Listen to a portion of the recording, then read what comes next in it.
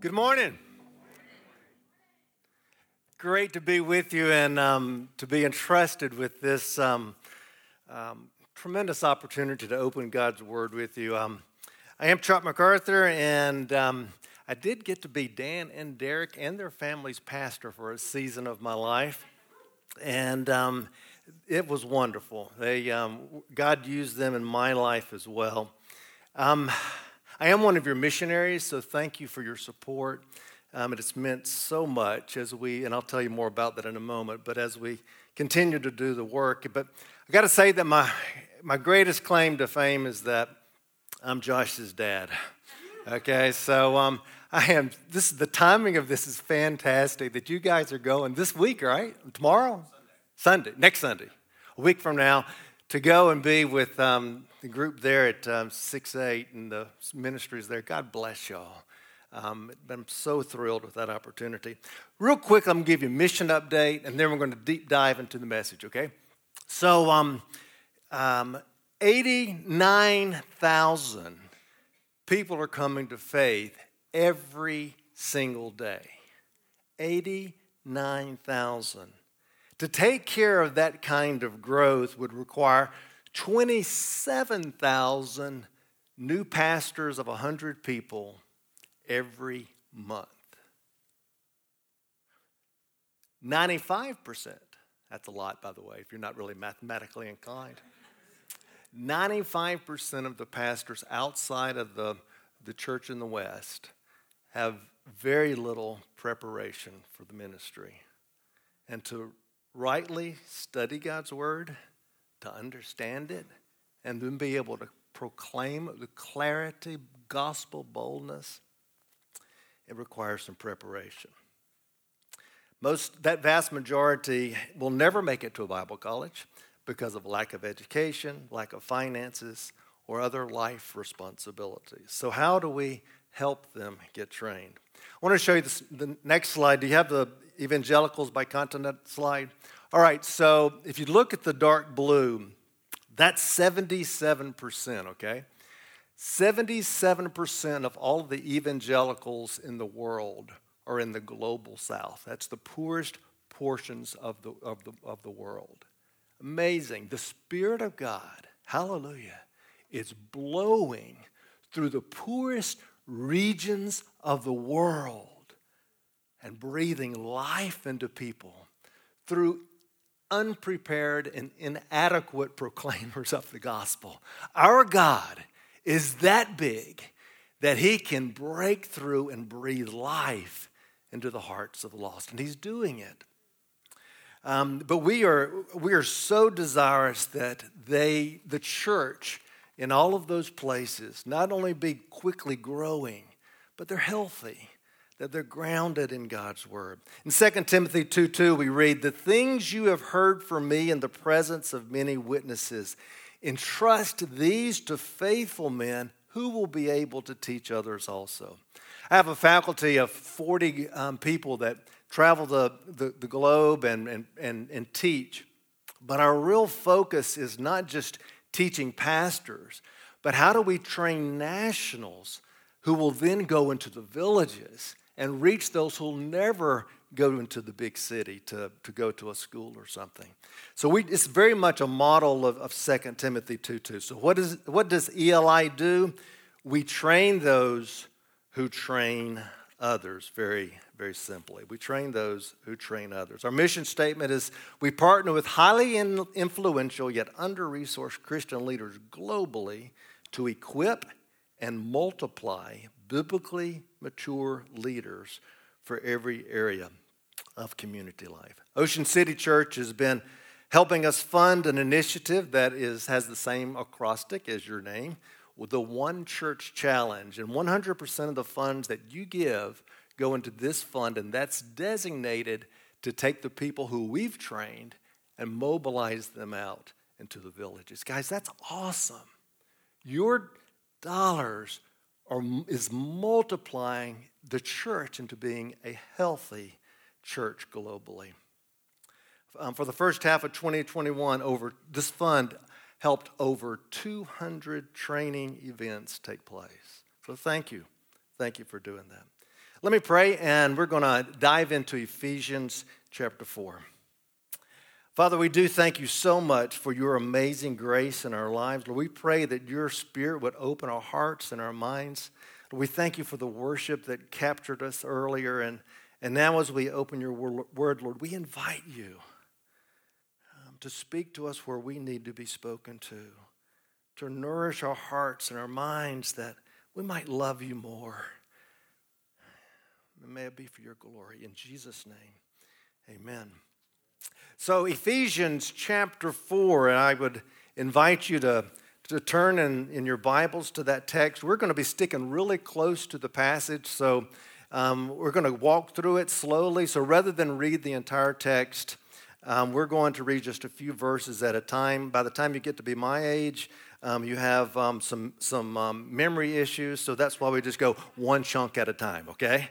And stay close to the text. So about 2 years ago, I was reading through, meditating on Ephesians, and just kind of, God just started taking me on this journey. This is the passage, by the way. Ephesians 4 is that passage that pastors typically would pull out of their arsenal and use when there starts to be murmuring in the church. I'm sure that's never happened at OCC. But when people start kind of getting the feel that there's a lot of, gossip going on or something. So they would use this text to preach unity. But it's also a passage that you use to talk about the importance of people being equipped to do what? The work of ministry. Okay? So those are the two big themes that come out of this text. And how I had often used this passage. And it's good for that. It's right. It's not a wrong application.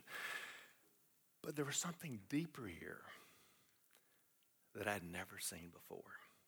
Ephesians chapter 4, verse 1. Paul writes, under inspiration of the Spirit to the believers in Ephesus, he says, I, therefore, a prisoner for the Lord, urge you to walk in a manner worthy of the calling to which you have been called, with all humility and gentleness, with patience, bearing with one another, eager to maintain the unity of the Spirit in the bond of peace. So first off, we see right from the beginning, chapter 4, verse 1, I, therefore, a prisoner of the gospel. Paul is about to give the first exhortation in the whole letter. So the first 3 chapters of Ephesians, it's classic Paul writing. He's really just giving them theology. Don't be scared of the word. He's just giving them the gospel. He's just saying, you got to understand what God has done for you before we can talk about how we ought to live in light of it. The gospel, the good news of what he has already done for us is always necessary for us ever to be driven internally to do the right thing. So Paul writes, he says, I therefore, a prisoner for the Lord. And I'm not sure why he throws that in, but it's almost like, look, if you're about to start giving me flap about life being hard or you're busy or whatever, don't even go there. I'm a prisoner, okay? Now, he might not have had that attitude, but he might have. I, therefore, a prisoner of the Lord, urge you, Christians in Ephesus, to walk in a manner worthy of the calling to which you've been called. Worthy. H.B. Charles says, your conduct should match your calling.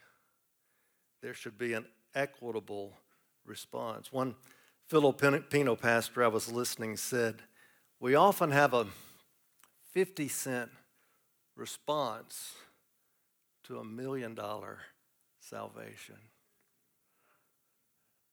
Ephesians 1 is that glorious passage about the spiritual blessings that are ours in Christ Jesus. So think about worthy. It's this idea of a scale, right? What has God done for me, and how am I living in response? Worthy. It should be equitable. Let's think about it. Ephesians 1. He chose me when I was dead and stinky. He justified me. He declared me righteous. And we really are, all of you who are in Christ. When God looks at you, he doesn't see your guilt, your shame, your addictions. He sees the blood of Christ covering you, the righteousness of Christ. He has declared you righteous in his sight. He's adopted you, brought you into his family. You who were once far away, you who grew up in yucky families, you grew up in great families. He has brought you into his eternal family, and he'll invite you to call him our Father. He's done that for you. He's redeemed you. He's forgiven you. For you, how much was that? How many times was that? How often is that? How many will it be today, right? Oh my goodness. Forgiven as far as the east is from the west. He has cast our sin and remembers it no more. How much has God loved us, demonstrated his love for us? We're sealed by his Holy Spirit. I will never leave you. You are mine. You are in the palm of my hand. And you, because I've given you my Spirit, I guarantee you'll be an heir of everything I've given my Son. What has he done for you lately? That's what he's done for you. Walk worthy. That's what Paul says under inspiration of the Spirit. Urge you to walk in a manner worthy of the calling by which you've been called. I'm going to read a few verses from Ephesians 2.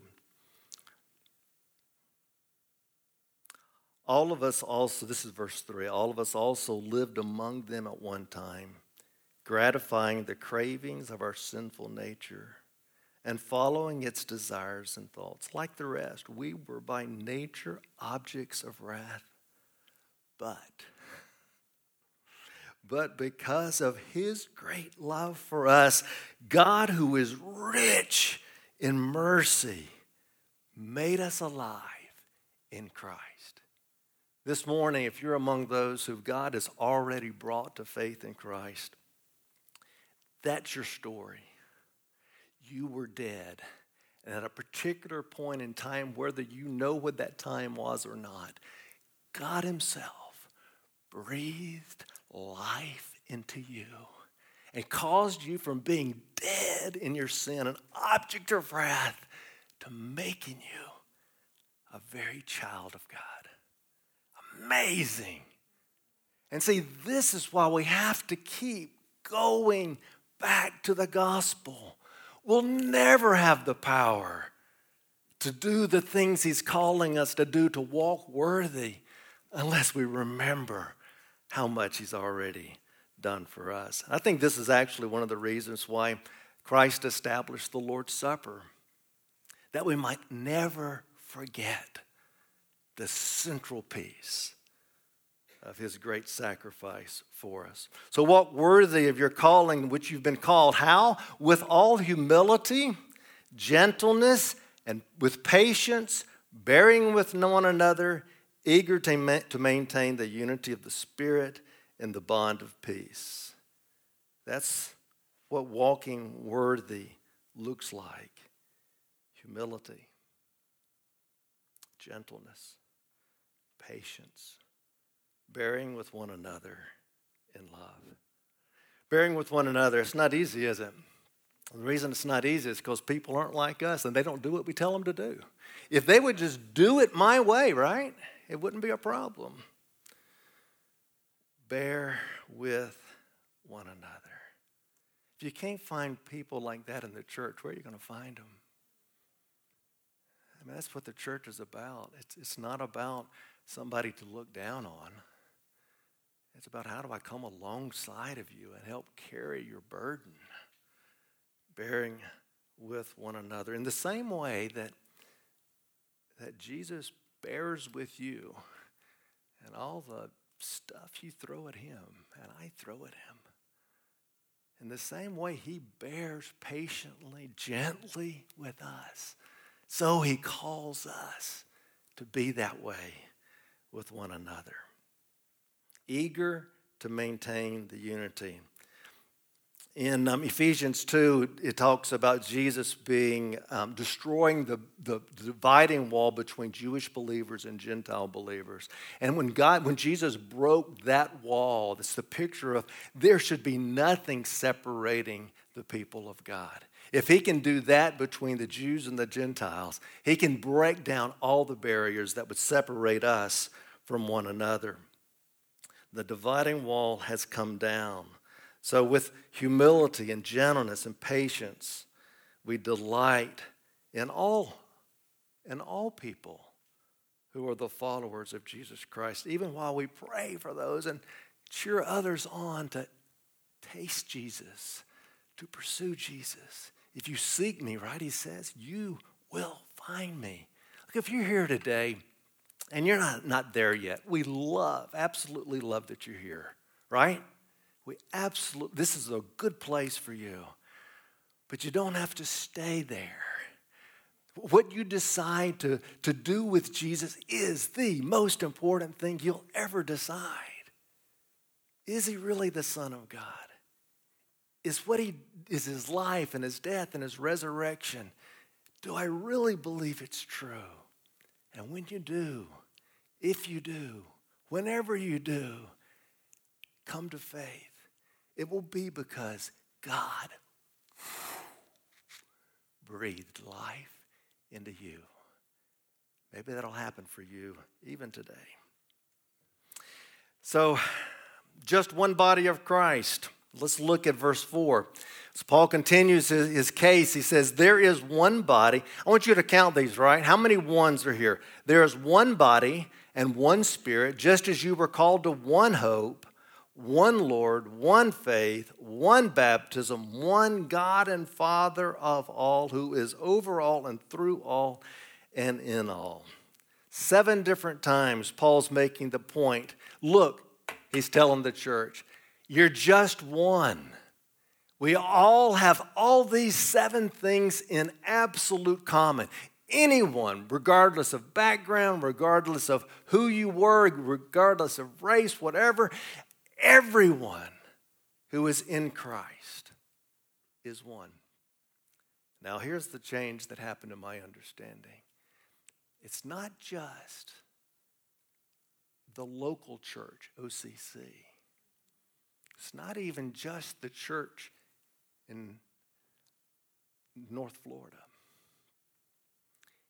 There's just one church globally. There's just one one body of Christ. Are there multiple bodies of Christ? No. Different expressions. But there's just one body of Christ, one Spirit who dwells each person, every single person who is a follower of Christ. The Spirit, the same Spirit that lives in you, lives in them. One Lord, one Jesus, one faith, one baptism, one God and Father of all. So what is God saying to OCC? Walk worthy in a manner. Walk humbly, bearing with one another in love in order to maintain unity. What's he saying to us as we think about being a part of a larger church in North Florida that comes in all different labels and flies under all different flags? What's he saying to you? Every person who walks with Christ, who loves Jesus, who trusts the cross, right? Trusts the death and resurrection, every single one. They're not your enemy. They're not your competition. You don't have to be afraid of that church down there. Are they preaching God's word? Hallelujah. That's your people. Now, this might be your local people, but that's your family. Christ has destroyed all those barriers, all those dividing walls. This is who we are. We are a global church. And as we think about and consider that reality of being global, we are one church. From God's perspective, he doesn't see just a bunch of little, it's one, the one people of God. So why do we care about a church of 30 people in Booyah Town, Liberia. Why do we care that those people have a pastor who can open the Word of God accurately for them? Why do we care? Because it's our people. That's our family. That's the body of Christ. How important has it been for you in your spiritual journey to have good teachers in your life? Don't you want that for your brothers and sisters over there? Absolutely we do. Why do we care? Why do we care that in the DRC there's a group of radical Muslims who are coming out of the forest and killing believers? I was sent a horrible, just heartbreaking video this week that's being circulated by these terrorists to discourage Christians for standing up by the faith. About 20 young men. And the video showed them being killed and beheaded. I don't even want to think about what happened to their sisters, their mothers. Why do we care? Because that's our people. That's our people. Why has through the epidemic, the pandemic, why do we care about these poor countries that have very little resources to fight back?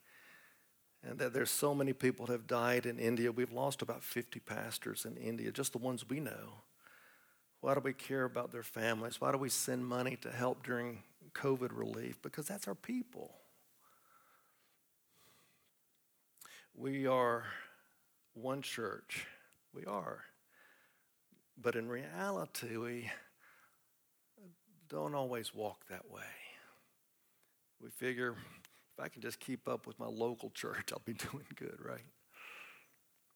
So Christ has given us help to mature us into the likeness of Christ. Look at verse 7. But grace was given to each one of us according to the measure of Christ's gift. Therefore it says, when he ascended on high, he led a host of captives and he gave gifts. Jesus gave gifts to men. In saying he ascended, what does it mean? That he also had descended into the lower regions of the earth. He who descended is the one who also ascended far above the heavens, that he might fill all things. And, here's the good part, King Jesus gave the apostles, the prophets, the evangelists, the shepherds, and the teachers. Why? Why did he do that? To equip the saints for the work of ministry. Why? For the building up of the body of Christ. How long is he going to continue to do this? Until we all attain unity of the faith and of the knowledge of the Son of God, to mature manhood, to the measure of the stature of the fullness of Christ. You know, there are a lot of other gifts than the ones that are just listed here, but these are basically all teaching gifts, proclaiming gifts, and we all benefit from those who have been gifted in that way. And this is what the church needs. We need good teachers. Those local churches in Africa, India, they need people who can rightly teach the Word of God so that people can be equipped to do the work of ministry until we all attain unity. Unity. Not unity at all costs, but unity in the faith and of the knowledge of the Son of God, to the measure of mature manhood. And look how he describes it next. The fullness of Christ. So what is God's idea? What is God trying to do in his global church? He wants the church to look like himself. The fullness of Christ. Wouldn't it be cool if your reputation, and it may be on the beaches, oh, that church, OCC, man, you go visit that church, you feel like you're in the very presence of Christ because the love is thick over there. The gentleness is thick. The humility is thick. It's an awesome place to visit. What should be the reputation in North Florida? That the churches are always looking for ways to work together because we're one to bring glory to God, and let the community, let the city see that we're united. We love each other. And the global church,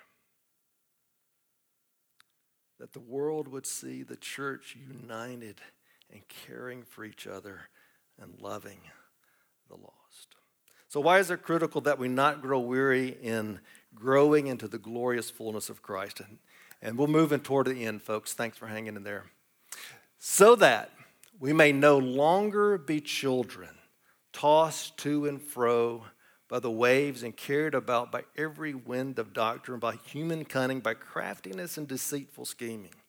Rather, speaking the truth in love, we are to grow up in every way into him who is the head, into Christ. For from the whole body, joined and held together by every joint with which it is equipped, when each part is working properly, makes the body grow so that it builds itself up in love. Why is it critical that we train others, we train this church? Why is it important that you get equipped? It's so that we'll no longer be children, but we'll grow up into maturity. The things that are knocking you around spiritually, the things that are knocking me around today, that we wouldn't always be bearing those burdens, right? We can grow past them. We can grow past those addictions. We can grow past those things of a heart that struggles to love certain people. We can grow past that. Christ wants to fully redeem you and move you out of your immaturity. And part of that is thinking rightly about God and not being tossed here and there by every idea that comes your way. But speak the truth in love and grow up into Christ. I love the scene in Saving Private Ryan. I'll assume, since you're Americans, you've all seen it. I had to, my hearing's starting to go, so I had to turn the volume up 3 or 4 times. And that scene at the end when the Tom Hanks character is dying, right? And he's bleeding. The whole his whole group of guys that saved Private Ryan have all been killed, and he pulls in Private Ryan close because he can hardly get the words out. And he says, "Earn it. Earn it." Jesus doesn't say earn it. Hallelujah, we don't have to earn it. He would be insulted if we tried to earn it. But he does say, walk worthy, walk worthy, walk worthy. Love others like I loved you. Forgive others as I have forgiven you. Serve others as I have served you. Heavenly Father, we thank you for the Lord Jesus who has done everything necessary to not only save us, but to deliver us from our struggles. Oh God, pour yourself out upon your people today. And God, give the breath of life to those yet on the other side, that they might too grasp the glory of Christ and all the fullness thereof. In Jesus' name, amen.